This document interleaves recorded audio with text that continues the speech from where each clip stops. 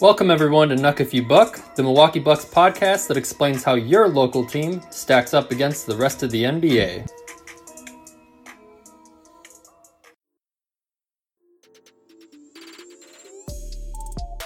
Hey hoopheads, we all hate ankle sprains, and they happen way too often.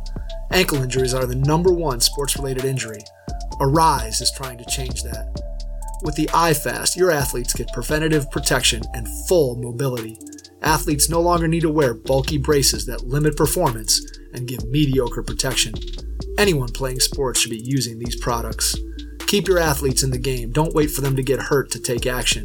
Visit www.arise.com, spelled A-R-Y-S-E,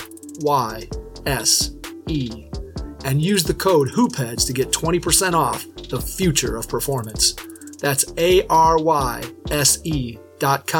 with promo code HOOPHEADS to get 20% off.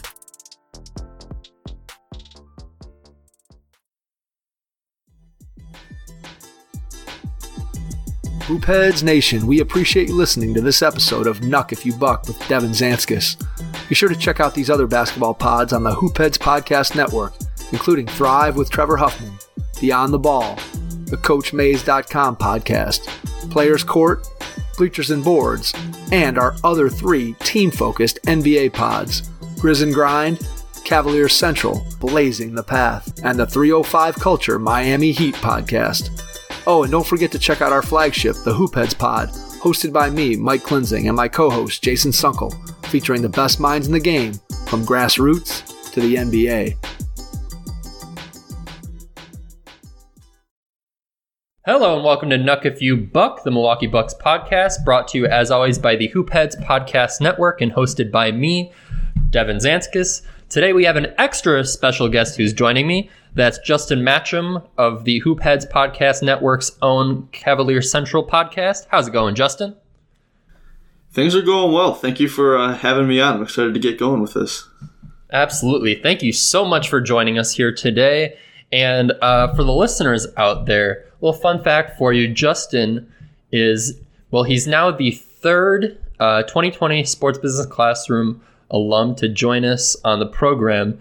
But he also is essentially the, probably besides my, he's right around probably the biggest reason why I'm here today recording to all of you. I remember meeting him in one of the online networking classrooms, and he mentioned Hoopheads to me and the availability for a Milwaukee Bucks podcast. So special shout out to Justin for being a huge reason why I'm here, and a sincere thank you for joining us and for all your support. Justin is an Ohioan or Ohioan. I'm not exactly sure how you say that, but obviously because of his podcast and his roots there, he is a Cavs fan. And Justin, I'll open up like I do with all my guests with just trying to learn a bit more about you and your basketball background and finding out when and why you became a Cavs fan. Were you always a Cavs fan? Have you always lived in Ohio? Well, I'll start with saying thank you so much for the shout out. I do appreciate that. I am an Ohioan. It's an Ohioan, not an Ohioan. Okay. Yes, thank you. Ohioan. And yes, I've always been an Ohioan. I've always been a Cavs fan. I grew up in a strictly Cleveland sports household. That means Browns, Indians, Cavs. I never really had the option to go anywhere else, so that's just kind of what I was brought up in. I had a similar experience with Milwaukee, so can relate. And then, so do you have, I was just wondering if you could share if you have any particular strong, fond memories with LeBron's first stint with the Cavs. I don't know if it would be that the buzzer beater against Orlando or taking out some of those dynastic teams from the Eastern Conference in the 2000s, like the Pistons or Celtics. Any big memories there? I mean, all of those are good ones. Yeah, I think the biggest one for me was just and obviously for a lot of that run, I was born in 2001. So, the early LeBron experience, I wasn't really there for. One thing that really sticks out in my memory watching, the first stint of LeBron on the Cavs was that that entire 2007 playoff run that ended in them getting to the finals. Obviously, they were swept by the Spurs, but I think I was young at that point, however young I was. But that was something I do remember watching, and that was, one of like the first really, really good memories that I have, watching that live and really, really, really being into it. That's awesome. Yeah, that makes sense because I know I have at least a couple years on you. I was born in 97, and the guests know that kind of my big basketball awakening, we'll say, I guess, was kind of around when LeBron actually left and went to the Heat, and the NBA kind of took off even more from there. But speaking of that, I'm sure our guests are curious to know what your reactions were following the decision, or the reactions of people close to you that would have been reacting to the decision similarly. Did you, or did anyone you know, in fact, burn a LeBron jersey at that time? Well, I can say, while my household was not happy about the decision, there were no LeBron jerseys burnt. I actually have a bobblehead sitting here on my desk, a LeBron from the first stint bobblehead. I think that one, this used to be my brother's. I think this one at one point had its head like turned around to the back. Like that was done out of anger by, I think, my brother. I remember watching the decision live. That was another thing that I do remember. Oh gosh. I remember my dad throwing the remote at the TV screen when he announced it. So while there were no jerseys burnt, there were some hard feelings. Yeah. That makes sense, and I do respect that no jerseys were burnt. There was some understandable frustration there that hopefully us Milwaukee Bucks fans won't have to experience anytime in the near future. But yeah, I'm happy to hear that although there was frustration, there's definitely some respect for the guy that definitely brought you guys success early on, and of course would follow it up later. But yeah. And I'll just use that as a note to anybody. If Giannis were to leave, we definitely will not be burning Giannis jerseys. That's not something Nuck If You Buck supports. And I will be sharing my address with anybody who wants to talk about that or has a problem with it if Giannis were to leave. But we don't believe he's going to, so we can move on from that. Well, remember also that there's that jersey insurance too. So when Giannis goes back to the Cavs, you can swap it in for a Giannis Cavs jersey. Ooh, I don't think he's going to be joining the Cavs, fellow. But we can all hope, we can all dream. But that is true. That is a really nice aspect of NBA.com now. That especially with all the player movement that you don't have to be worried about whether or not a player will switch teams. That's pretty cool. It is Thanks cool. for the reminder on that. Now, moving forward to... actually, before we talk about present day Cavs, we'll continue on a little bit down memory lane, because you guys have had quite the story these past couple decades. So, as I kind of mentioned, LeBron did return home and have... one of his fairy tale endings with Cleveland when he did bring the championship in 2016. What are your biggest memories from that? There are some notable moments, of course, that me and the fans are certainly thinking of right now, but what were like your biggest memories from the 2016 championship? And was there anything that maybe the guests wouldn't necessarily think of if we're just kind of from the outside as Bucks fans versus you being a Cavs fan? Well, I guess I'll start with that whole week was a stressful week. And something that you have to remember about the city of Cleveland that, some people are probably aware of, some might not be, not being from Cleveland or the Cleveland area. This is a city that has not had a ton of success in professional sports. Obviously, LeBron brought some success in his first Cavs stint. The Browns were good before they left 20 years ago. The Indians, have gotten so close so many times before that 2016 run that also just ended up just short. but it was a long time since the city of Cleveland had, a major sports title. And not so much for me. I mean, obviously it was a fantastic, championship for me as well. And I loved being there for it. But watching, Game 7 of the finals in particular at home with my dad, and I remember him just like basically, leaning over the ottoman, watching, the last minutes, just shaking, and then it was cool to see him because, he had been waiting so long for that. So, just looking back at that whole thing, just the stress of the week, especially when it looked like we weren't going to do it, and then to come back, it was a roller coaster of a week, and it was pretty cool to see. Awesome. Yeah, it's really great to hear some firsthand experiences on such a remarkable victory. Of course, the only 3-1 comeback in NBA Finals history, and cementing LeBron in somewhere in the GOAT debate. We may have slightly differing opinions on that, but we don't have to get to that. I find the GOAT debate pretty silly anyhow, because I think we just need to like appreciate all players for what they're good at and what they've done, and stop trying to take down one player to raise up another. But yeah, like you said, that's a discussion for another day. Exactly. Maybe some more off-season talk between the two of us in the future. But yeah. Speaking of LeBron, still, I kind of wanted to bring it into a little bit more Bucks talk, or more so Giannis talk, in that. And yeah, so LeBron and Giannis are fairly similar archetypes in that they're kind of point forwards, I guess you could say. LeBron obviously leaning more towards having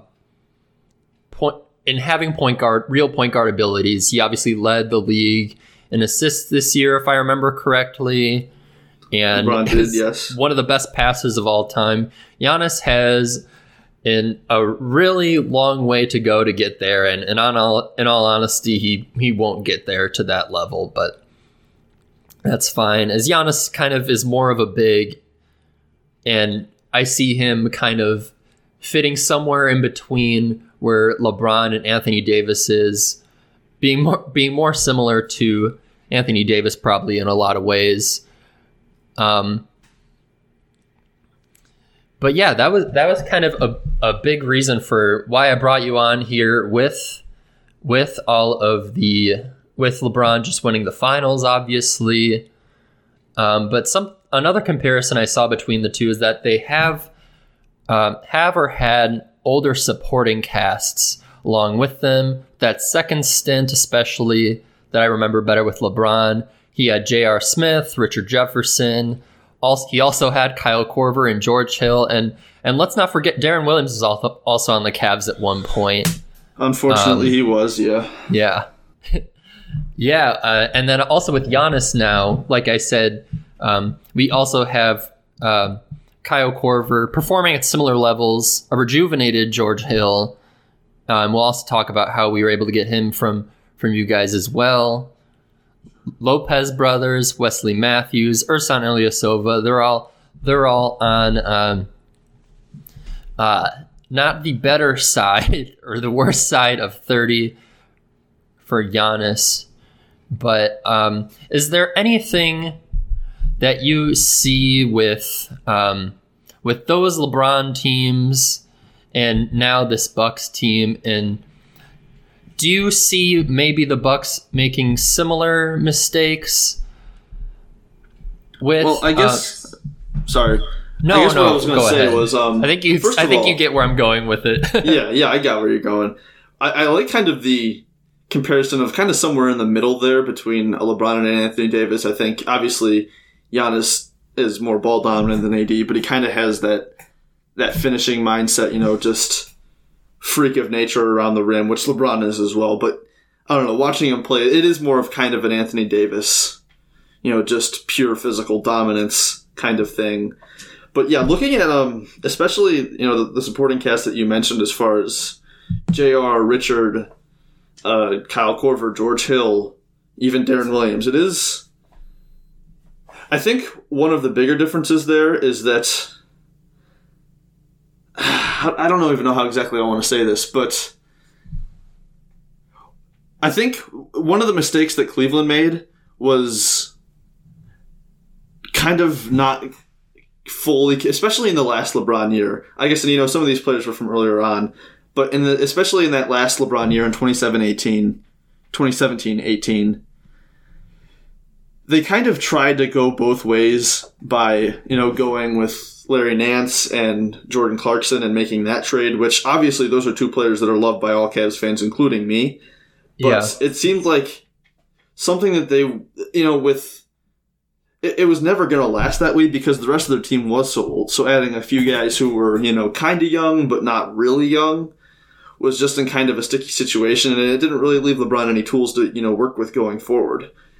Looking at this Bucks team, it's kind of in a similar position to where this is not the young Bucks team from 3 years ago, 4 years ago. This is a very veteran team that is built to win right now, and unless they make some moves to really commit to the future, it is going to be interesting because you look at both Robin and Brooke, Wesley Matthews, George Hill, Kyle Korver, Ersan Ilyasova. The only real young pieces that you have are, well, I guess the big one is Dante DiVincenzo, but DJ Wilson, it's interesting because for the Bucks in the position that they're in, I just feel like it's kind of a difficult one because they need to capitalize right now, but they also do need to plan for this future because they need to know, obviously they need to make it need a decision from Giannis either way to really know which way to commit. But it'll be interesting to see what they do this offseason in particular, just as far as, do they do a signing trade for someone like Bogdan Bogdanovic, who's another fairly young piece who can, be a running mate with Giannis for years to come? Do they look for a more veteran guy to just go completely all in, such as a Chris Paul? But then, once you give up so much of your future, if you give up so much more of your future to win right now and then you don't win, that doesn't leave you in a very good position for Giannis long-term either. So there are definitely parallels there between Giannis and LeBron, and so much talk has been made about, just LeBron kind of gutting a team's future to win right now. And I'm not saying that Giannis is necessarily doing the same thing, but they definitely are kind of trending in the same direction. Yeah, it's really tough because obviously you want a team to always be building for sustained success, but eventually just with the way having multiple stars on your team happens, especially once they're on the team for long enough, you have to pay those superstars, and paying them the contracts that they deserve definitely hurts your flexibility, and that's maybe why I always end up bringing it back to Malcolm Brogdon. I can't help it, but that's why it is important to take advantage when you do have young yet effective players on your roster, but also you have the ability to bring them back with those bird rights, because we are kind of limited with what we can do going forward. And even though Dante is really important to our future success, and whatever this pick ends up being will also inform a lot of what we do in the seasons moving forward. That realistically, Dante DiVincenzo in the best case scenario with this pick probably won't end up making a difference when it comes to building a real championship roster. And we know from these playoffs that maybe a lot has to be done. So yeah, I guess another comparison between this Giannis Bucks team and those LeBron teams is that although sometimes it hurts to see in front of your eyes the future of the team and flexibility going away when you do have those kinds of players, sometimes it's worth mortgaging the future if you can if you can get better in the immediate with whether it's a Chris Paul or a Victor Oladipo, those are exceedingly unlikely to happen, but definitely more tempting when you see bad playoff performances like this year. And of course, Giannis's looming free agency.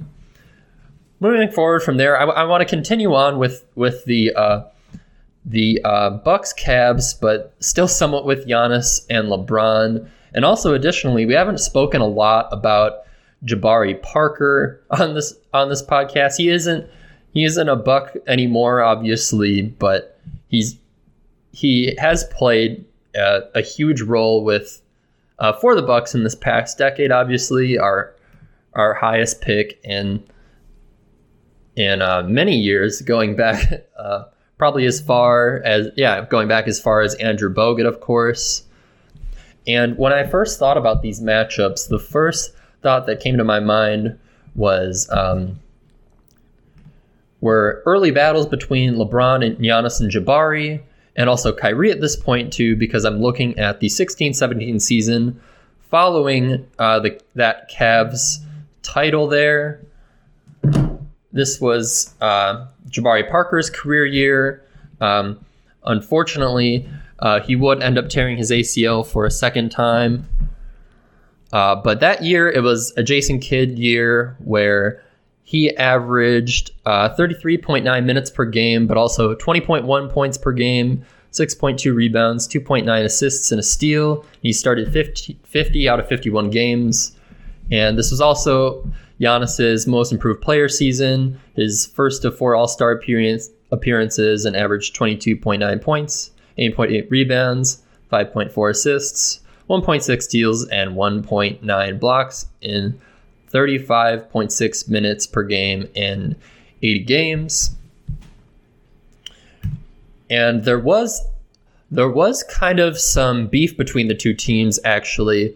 The Bucks shocked the Cavs in a late November contest, winning by 17. Giannis put up 34 points, 12 rebounds, 5 assists, 5 steals, and 2 blocks. We also had some unlikely bench contributions from Michael Beasley, Moose, and future Rookie of the Year Malcolm Brogdon. And then the Cavs would end up redeeming themselves in late January when the Cavs and Bucks would play back-to-back games.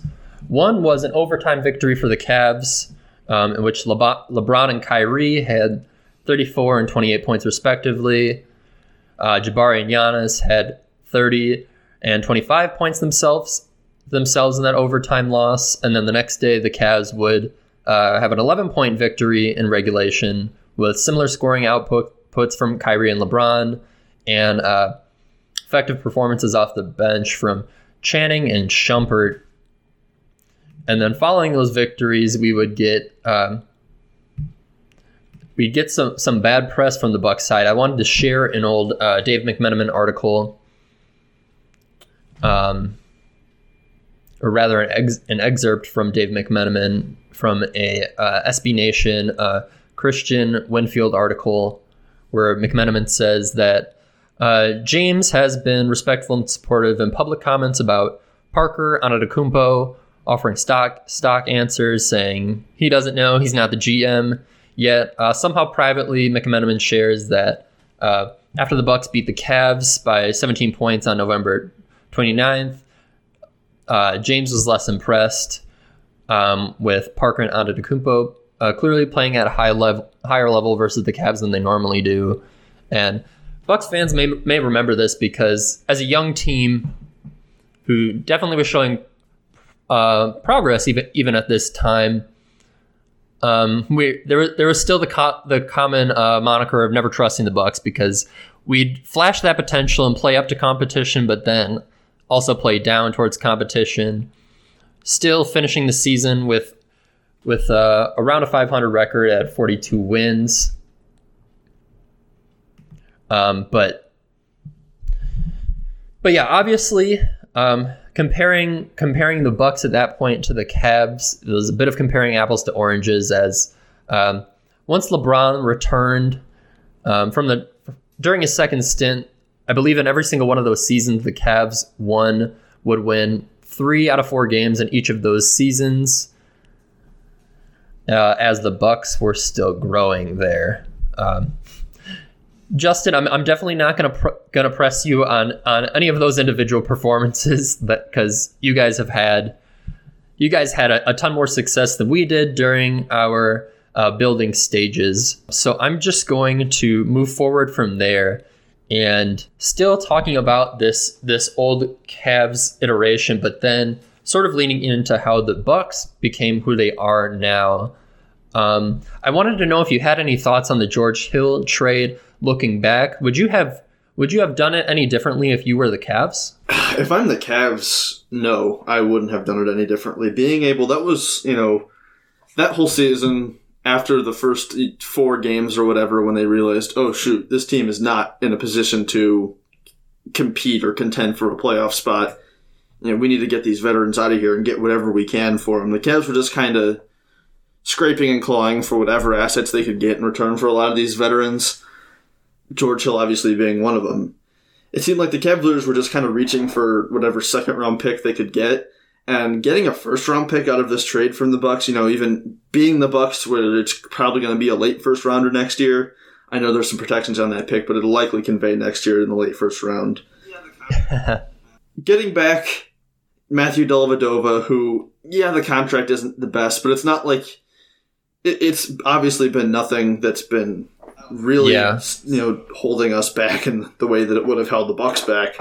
I don't think there was any chance of Delly finishing out that contract in Milwaukee.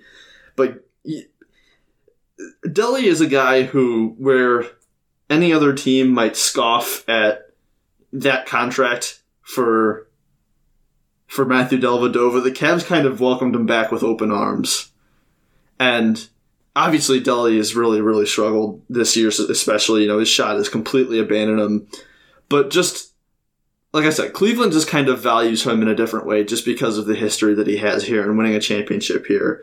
So getting a guy like Delly back, I think, really was an important thing for the culture of this team, kind of, and just having a steady vet who had been around here before was important. Like I said, getting that first-round pick was huge out of George Hill, who wasn't, super effective. One quick note on George Hill. Obviously, we know he shot, 46% from 3 this season. George Hill shot 45% from 3 on 3 attempts per game in the 43 games that he played for the Sacramento Kings before he came to the Cavs. In 37 games total with Cleveland, split between 2 seasons, that number dipped down to 38%, which isn't bad, but it's... You look at someone who was, at the time when he was in Sacramento, leading the league in three-point percentage, shooting 43%. He comes to a team with LeBron, who generates more open three-point looks than just about any other player ever, and that number goes down 6%. He comes to Milwaukee, and I think he had a rough year, the year that he was traded there, as far as just shooting the ball from deep, but he goes all the way back up to 46% this year on the same number of attempts. I think George Hill, deserved to be put more in the Sixth Man of the Year conversation this year, and that's how good I thought he was off the bench for them. And overall, I think really just every side got what they wanted out of this trade. The Cavaliers also got, I think, a couple seconds out of that deal. They sent out a second to Washington. Other than Washington, I think everybody really got a good deal here. Yeah, that's right. And forgive me for misspeaking, actually, following my long rant there. But Justin noted that this is actually more so in the current iteration of the Cavs than in the previous, because when LeBron was there, the Cavs definitely wouldn't be looking to trade for first round picks as much and giving away veterans. This was after LeBron had already gone to LA, but I'll share the trade details on that trade, in which the Cavs sent, which was a 2021 second round pick that actually belonged to the Wizards, and George Hill to the Bucks. And then they sent Sam Decker to the Wizards. Then our Milwaukee Bucks would send Matthew Dellavedova, John Henson, their 2021 first round pick and a 2021 second round pick to the Cavs. And then the Wizards would send a 2022 second round pick to the Cavs and Jason Smith and cash considerations to the Bucks. Justin did note that the first round pick does have some protections on it. I'll run through those as well. It's lottery protected in 2021, top 10 protected in 2022, top 10 and 25 through the 30th pick protected in 2023, and then only top 8 protected in 2024. And I believe after that, it usually becomes like 2 seconds. Yeah, it'll become 2 seconds, but it'll obviously be a tragedy if it doesn't convey next year, like you were saying. Yeah. One note on this trade that I have to ask you about real quick. I'm sorry. Oh, no. The Jason Smith experience in Milwaukee, how was it? It was 6 games before being traded to New Orleans. How you got to let me know how Jason Smith was there. He was, and this was no shock to anyone. It's probably about the most forgettable experience that I can think of in recent Bucks history. I'm sorry, Justin and listeners, but I have honestly zero thoughts on Jason Smith. Respect to him and anyone who can carve out a role in this league for an extended period of time, especially at his position. But yeah, I definitely wouldn't take back this trade either, especially considering George Hill's surprise kind of bounce back seasons here with the Bucks. Obviously, you noted his percentages jumping back to where they were with the Kings, and it is quite puzzling that George Hill didn't produce with the Cavs, considering he had the LeBron effect on his side. Yeah. And like I said, that's not to say that George Hill wasn't a good player when he was in Cleveland. It's just the shooting percentages as a whole did take a kind of an inexplicable dip, which was just kind of weird. But I'm happy that he's recovered and that he's playing as well as he is with the Bucks. Of course, he's the epitome of like a stand-up guy in NBA terms. So respect to George Hill, no matter what, whether he's with the Cavs, Bucks, or anywhere else. But another interesting note on this trade, we know that there's a ton of player movement, especially in today's NBA, and John Henson, unlike for the Bucks, he wasn't entirely long for the Cavs, as he was traded in the Andre Drummond deal that would send Drummond to the Cavs for pretty much nothing. I was wondering if you happen to have any thoughts on Andre Drummond, Justin, but if not, we can also look to move forward from there. Yeah, I can give you some quick thoughts on that. I mean, John Henson, when the year that we traded for him, he missed the rest of the season. I forget what exactly the injury was, but I liked having Henson in Cleveland. You know, he was a good defensive big for us. He bought into his role while he was here. I think everyone kind of knew that he wasn't long for Cleveland. Yeah. And yeah, we traded him and Brandon Knight in a almost worthless, about as worthless as a pick could possibly be, for Andre Drummond, who, I mean, if anyone, is looking for detailed thoughts on Andre Drummond, I've spoken on him plenty on my own podcast, but I'm not convinced that he is a part of Cleveland's long-term plans. And well, it was kind of unfortunate because, the shutdown happening, we didn't really get to see all that much of him. So not having a full tryout time almost to really, really see how he would integrate into Cleveland and see how he would play with JP Bickerstaff in particular, who took over, early on in Drummond's tenure in Cleveland after John Beilein was fired. Well, I'm not entirely sure that, like I said, he is a part of our long-term plans. It seemed like a worthwhile move. The Cavaliers weren't really going to do anything else with that cap space this year, and it was worth a shot. Again, you gave up 2 expiring contracts, and a pick that has very little chance to become anything to get a guy who might be your starting center for, a while if they extend him. If you don't like him, then this is going to be the last year on his option. It's his player option here. So after this, we can just let him walk, or we can trade him this year. And being an expiring contract, we probably get more out of him than the Pistons did. So overall, not a bad trade. It was just kind of we don't even have to give anything up to get him. Well, we'll take him and see what it is. It might work out, might not. But if it doesn't work out, it's not really that big of a deal. It's not like we gave up that much for him. Yeah, I definitely imagine he's going to pick up his $28 million player option for this coming year. But I agree with you, even from the outside. Although I kind of preach at nauseum at times on this podcast the importance of leaning into the modern NBA, and that is having shooters. And I say that a lot because it's especially important around a player like Giannis, who lacks in that department. But considering that you guys gave up 2 expiring contracts for players that at this point are borderline rotation pieces, and then what is the less favorable of a Cleveland Golden State Warrior 2023 second round pick for, a former All-Star, despite what you think of Drummond, is I thought that was a great trade for you guys just because of what you gave up.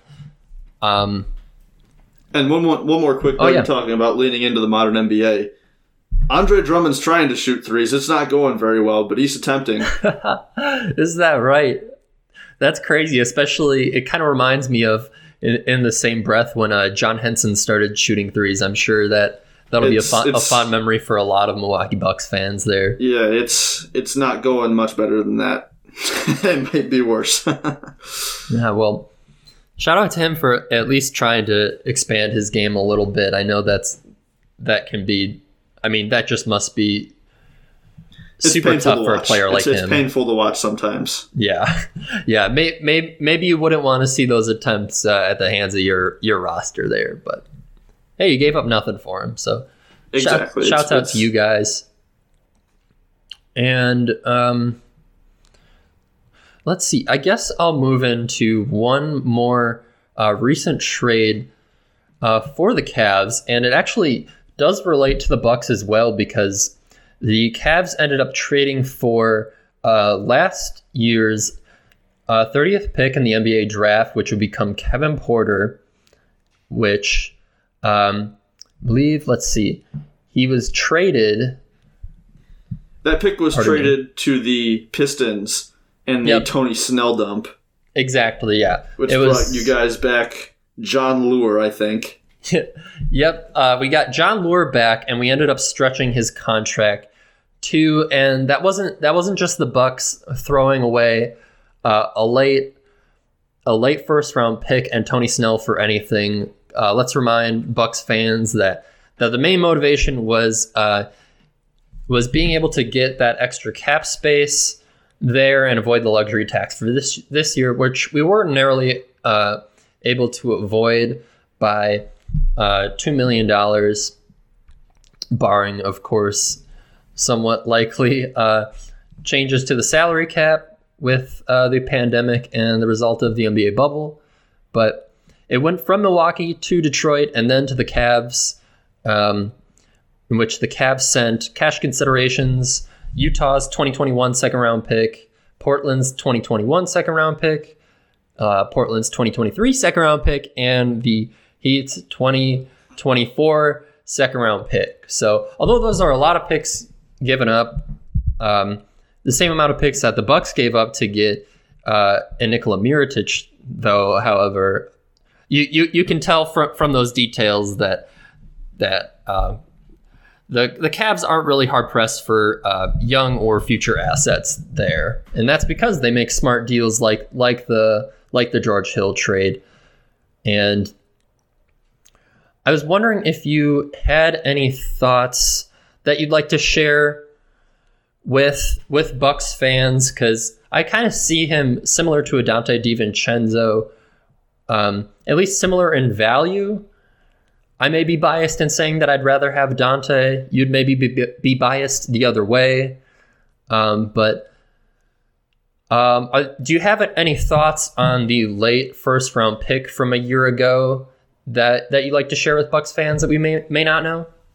Well, first of all, I do want to say that, I hope everything that's going on with KPJ in his life, whatever it might be, I hope that he's doing okay. We did see a kind of cryptic message suggesting that maybe he's not doing so well on Instagram, and I think he deactivated his Twitter account as well. So, hopefully everything's going okay there. Keep Kevin Porter in your thoughts, because like a lot of people, he's possibly going through some stuff right now. So, I hope that, he has a great supporting staff, around him, and Kevin Love, who's obviously dealt with the same thing. JB Bickerstaff and Kobe Altman, the head coach and general manager, respectively, are both obviously, important figures to him, and, they've both reached out to him. So I'm hoping that, between people like that, as other teammates, other players around the league, and just, those other people in his own personal life, I hope that he does get the help he needs, because you never want to see anybody go through something like that. So, first of all, just wanted to say that, I hope that everything going on with Kevin Porter is okay. He did say that he was doing fine, so hopefully, he gets past everything. That's all I'll say on that.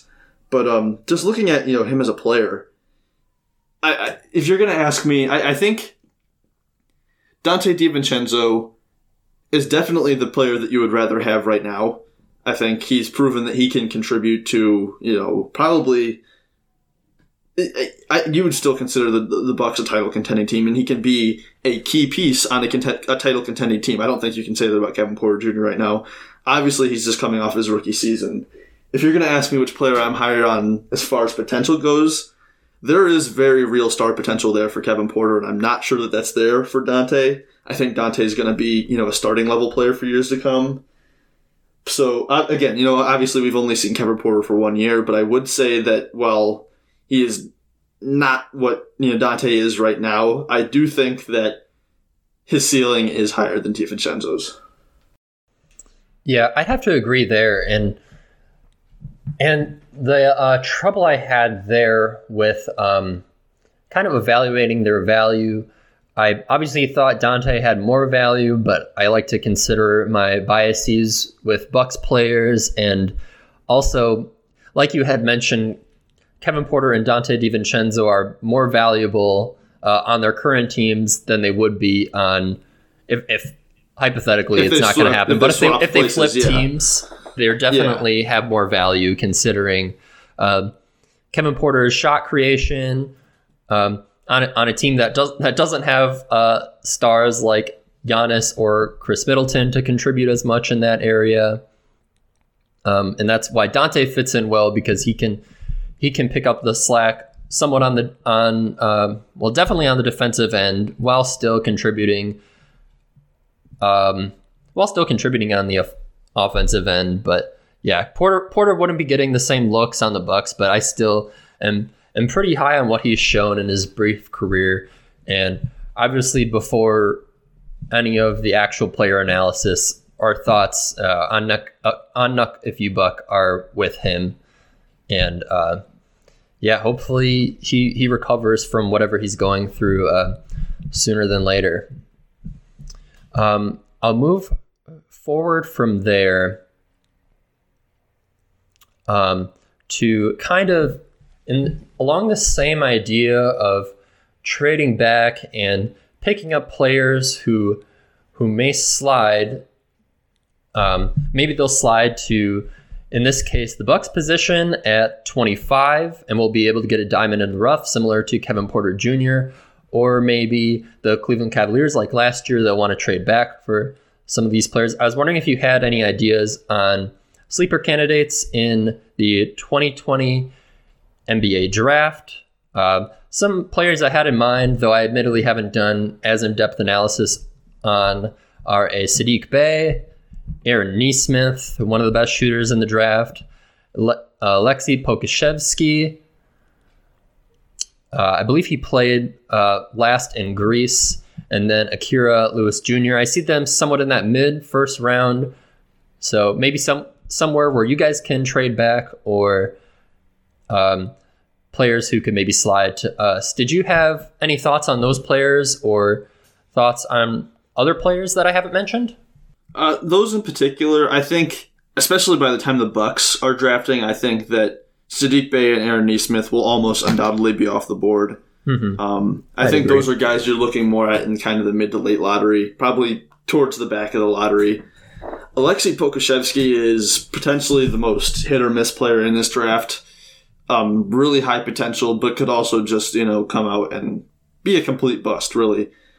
So I'm really not sure where he's going to go. He could go anywhere from the top 10 to the mid 20s. I don't really know where I haven't done as much work on him as I have some other players, but I really am not sure what to think of Alexei Pokusevski or where he's going to get drafted. I think that might be a guy that Boston considers with one of their picks. If they decide to keep them, they also might decide to trade those.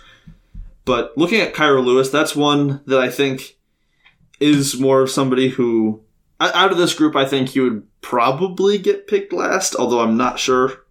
Again, I'm just with Alexei Pokusevski being such an uncertain, I'm really not sure about that.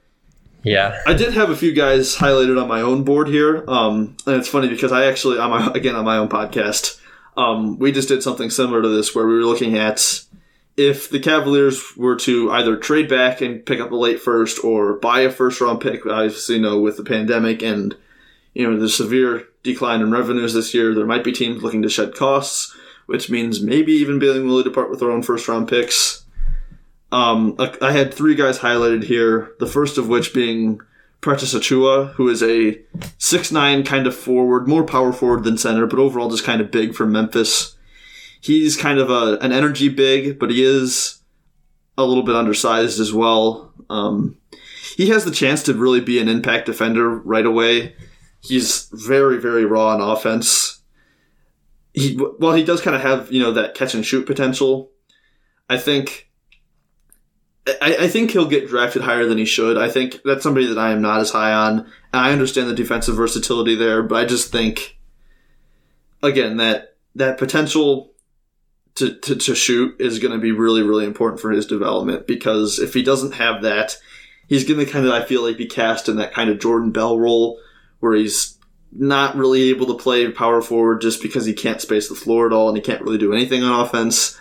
And you can only really play him in those small ball 5 lineups. So that's not somebody I would be super surprised if he slips, but I do expect him to go a little bit higher than the Bucks again. Looking at a few late first-round guys, I'll start with Tyrell Terry, who is a 6'1" guard from Stanford. A high-level shooter. Really, if you want to look at an accurate comparison for Tyrell Terry, Cleveland's own Darius Garland is a really good one to look at. High-level shooter, has a potential to be a really good pick-and-roll scorer. Solid passer, but not spectacular. Overall, a smart team defender, but he really might get overwhelmed at the NBA level just because he has a very thin frame despite being a decent athlete. Obviously, he didn't get hurt in college like Darius did, but overall, just somebody who has a chance to be a really, really good offensive point guard. You just worry about, again, his ability to kind of get knocked around just because of that thin frame. And the last guy I had on my board here was Desmond Bane, a 6'5" guard out of TCU. Another person who's just a high-level shooter. He kind of has an unorthodox shot. It's just a little bit funky looking, but it goes in. He's a high IQ player who, that IQ kind of makes up for some of his athletic limitations on both ends of the floor. And while he's not a great lateral mover, he is that dude's a tank. He is built. He is really, really strong, which gives him, some versatility on defense. I think that's somebody who can guard probably 1 through 4. You can hope as he progresses throughout his career, maybe some, a little bit of 1 through 5. Again, he'd probably get overwhelmed by centers, but that's somebody who can really, guard just about anybody, you can hope. And somebody who mostly plays off the ball, but, he has some potential to create on the ball as well.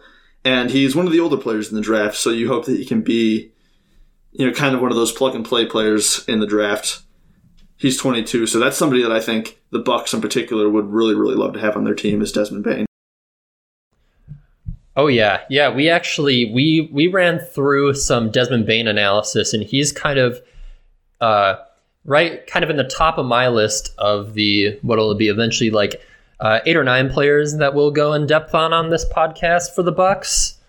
But I do see him on draft boards really there's a lot of variability in where he's going to be selected. I've seen him just outside of the lottery, but I've also seen him kind of in that early to maybe not quite mid, but close to middle second round. But I think having that plug and play ability, like you mentioned, makes him exceedingly interesting on the Bucks, for the Bucks. And as far as the others you've mentioned there, particularly Tyrell Terry, I'd definitely be interested in him. He's certainly one of the top shooters in the draft and can fill it up in multiple ways. I'd imagine he can do so off the catch, but also he can do it and pick and roll off the dribble too. However, I believe I read somewhere that he might be as light as like 160 pounds. So he definitely would not be able to do well and probably would fit in, have similarly poor production like that of like a Trae Young, but like it'd be really shocking if he or anyone else around that area in the draft were to be as transcendent as he is offensively. But I definitely find him interesting, and if he were to slide to the Bucks, possibly would jump to the top of my list and players I'd be interested in. As far as Precious Achiuwa, he's definitely on defense. He could contribute right away. However, I don't love his fit or really the idea at Bucks going towards any true front court players in the draft, just because we have plenty of pieces there, and I still favor shooting much more than other attributes with potential roster spots, considering that we need to surround Giannis with that type of talent. But I mean, hey, if he does develop that catch and shoot game and proves that in workouts or in other places that I honestly haven't seen, then that defensive ability is definitely intriguing.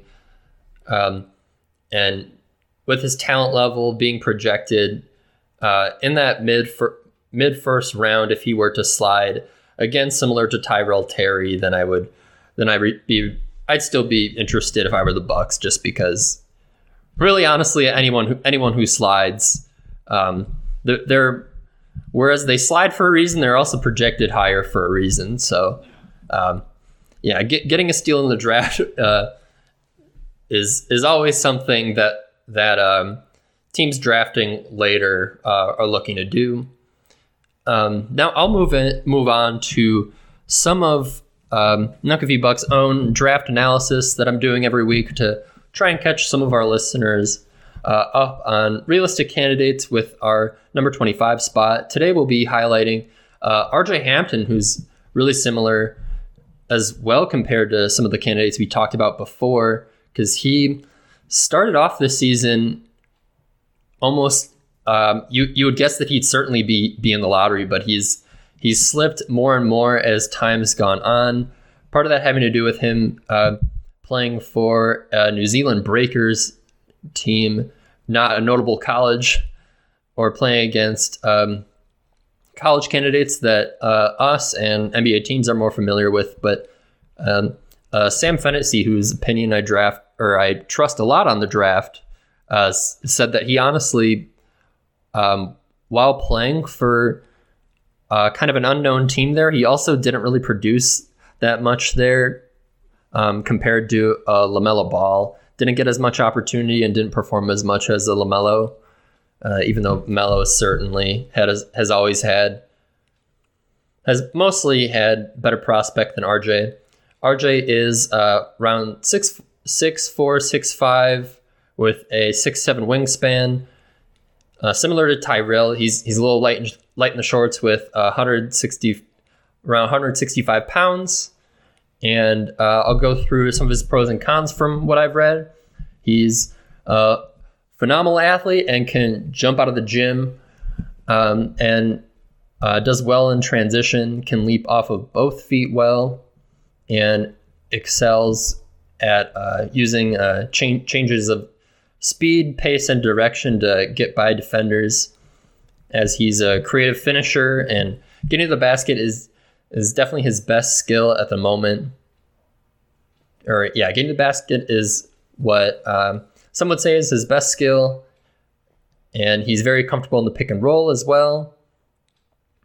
And although he has room to improve as far as consistency shooting, there aren't any technical issues with his shooting motion, except this little kind of highlighting some of his poor footwork in other areas. He brings his right leg back a little bit when he shoots, and then his legs are also close together. And some analysis were saying moving that right foot back when he pulls up might kind of be indicative of future knee injuries. Hopefully not, but definitely, I guess, not good for his knee health. But yeah, overall, solid shooting form, can get to the basket, really good athlete, and was ranked high at some point. So I think I definitely wouldn't be disappointed if the Bucks were to get him, because although he sounds kind of like a boom or bust guy from what I've said, I think his floor is still relatively high, considering he can shoot off the dribble and he has good size for a guard. So despite some deficiencies that I'll outline on the defensive end, his size alone will make up for some places where he'll lack on defense. I mentioned that he does have poor footwork, and it shows on defense, giving up driving lanes. He's prone to falling asleep and lacking effort on that end, which is not a great sign that teams like to hear. But yeah, maybe he can improve in the future with a little extra effort, and being able to close gaps and get skinny over screens, as you'd think he'd be able to do at that 175 mark. But yeah, obviously adding weight and strength is imperative for him. And also, whereas he's really good at getting to the basket in pick and roll, he can improve his vision a little bit. And also, he could have a little more variability and precision on his passing. But yeah, overall, I wouldn't be disappointed if the Bucks were to get him. I think it's kind of the two sides of the coin dilemma there, where if he's sliding, you wonder why he's sliding, and maybe there's more bones to pick. But also, he was a highly rated prospect for a while, and teams had to think that for some reason. So maybe not at the top of my list on Bucks prospects in our range that I've highlighted, but he's definitely at worst like in the middle of that region. And kind of a comp for him that people have seen. This might be a little kind so far, but especially if he adds a little more weight, he could be kind of a Jordan Clarkson type, which we've talked about before as maybe not an ideal candidate for the Bucks, but someone in that mold with a little more playmaking could be really useful for the Bucks in the future. Do you happen to have any thoughts on RJ Hampton, Justin? Yeah.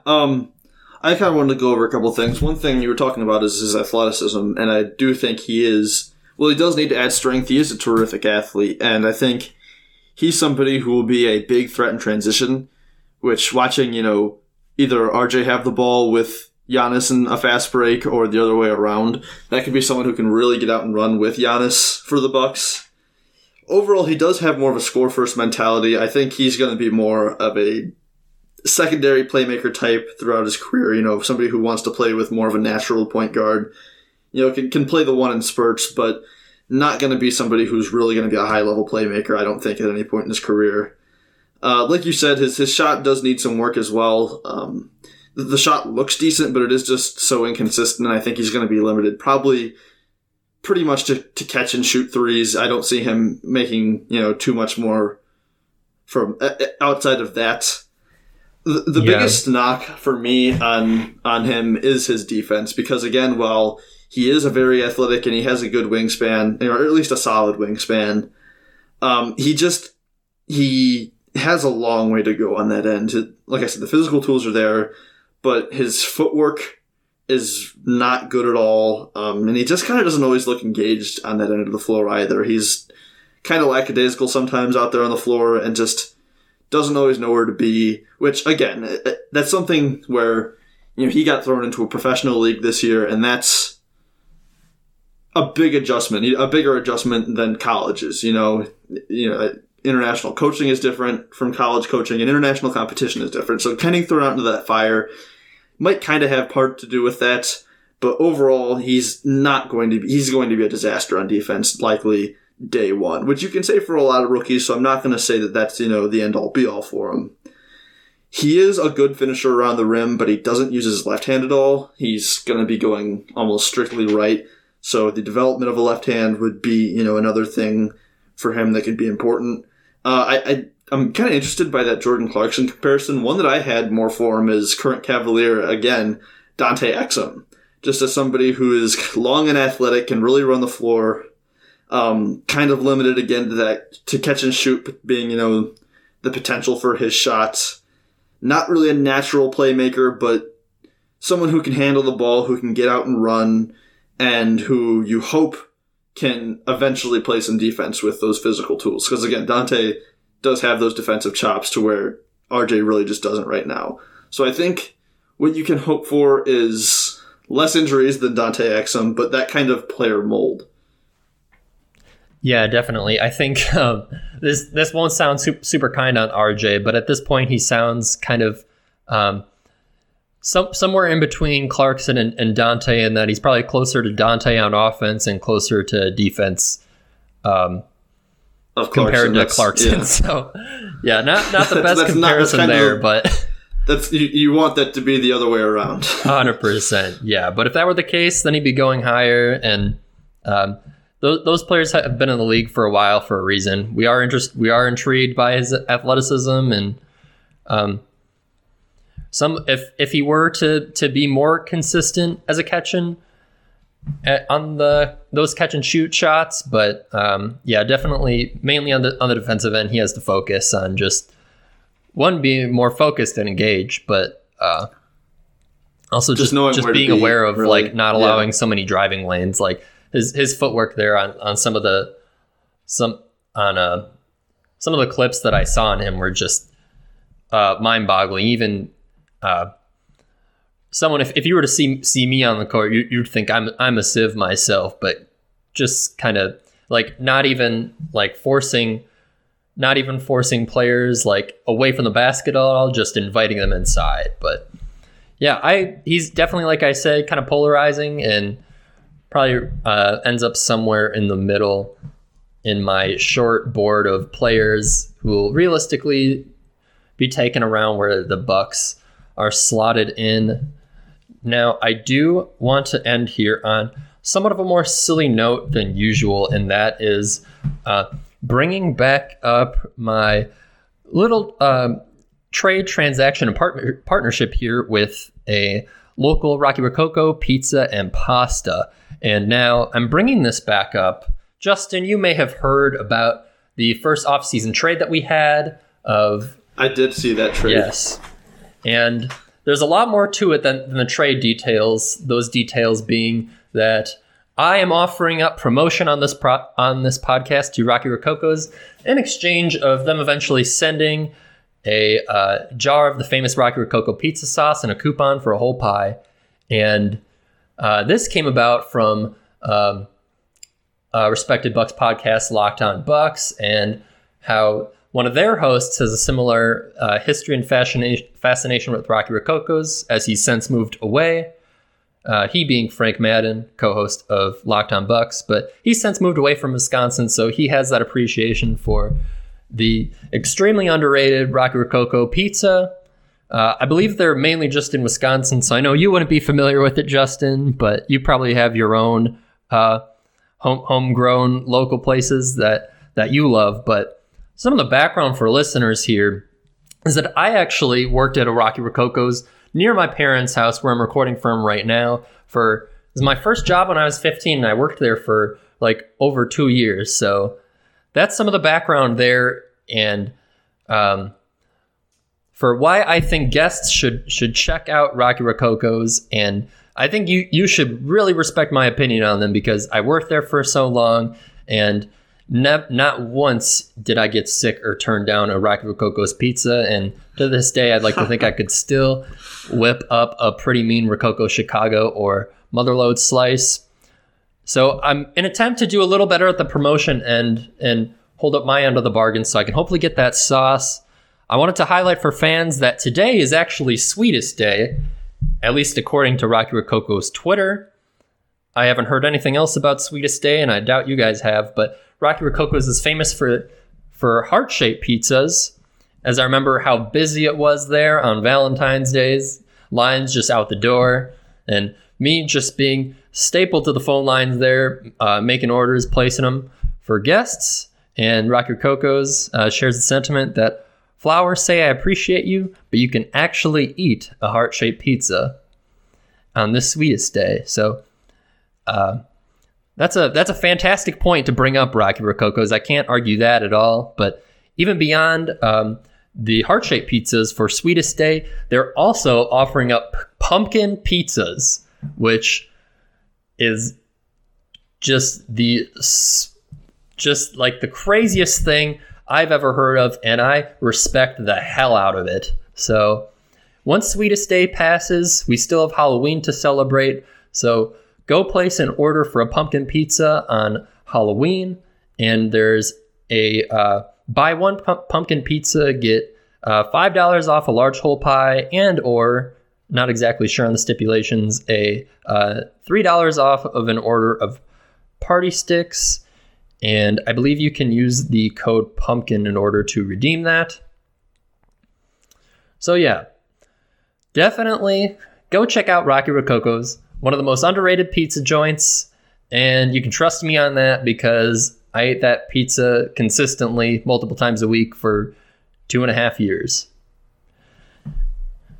And on that note, Justin, I would like to cap off episode 9 and this week's episode of Nuck If You Buck with, again, a very sincere thank you for, as the guests know now, for allowing me to be here, which is kind of a dream come true for me as a local NBA Bucks nerd. And so thank you for that. And if you could go ahead and plug whatever it is you'd like to plug at the end of Nuck If You Buck. Obviously, you can find Cavalier Central on Apple Podcasts, Spotify, or anywhere else you get your podcasts. But anything else for the guests, Justin? That's really just about it. Again, thank you so much for having me on. This was a lot of fun to do. Like Devin said, you can find Cavalier Central wherever you get your podcasts. We upload twice a week, Monday and Thursday, talking literally anything that's going on with the Cavs, especially in these days right now where not a lot of content flowing. We're trying our best to keep pumping out content twice a week over there. Also, I guess, listen, if you're interested in other teams, we have a Grizzlies podcast, a part of this network, Grizz and Grind. There's the 305 Culture Pod for the Miami Heat, and we also have Blazing the Path for the Portland Trail Blazers, just coming out now too.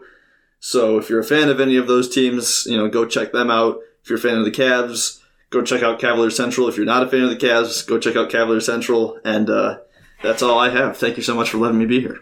Yeah, thank you so much, Justin, really. And for not only joining today, but allowing me to be here.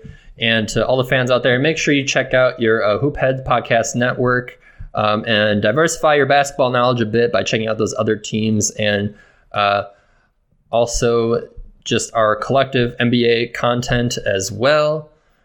Shout out Justin, Cavalier Central, the rest of the Hoophead podcasts, and shout out Rocky Rococo's, and I'll see you in another life, brother. If you have an existing podcast or are looking to launch your own pod but aren't sure where to start, the team at My Podcast Manager can help. Our podcast team works behind the scenes so you can do what you do best. We'll help you launch your podcast, make it sound great, and free up your time for the more enjoyable parts of podcasting. If you're ready to put your podcast editing, production, and promotion on autopilot with a trusted team of podcasting professionals, visit mypodcastmanager.com to get started.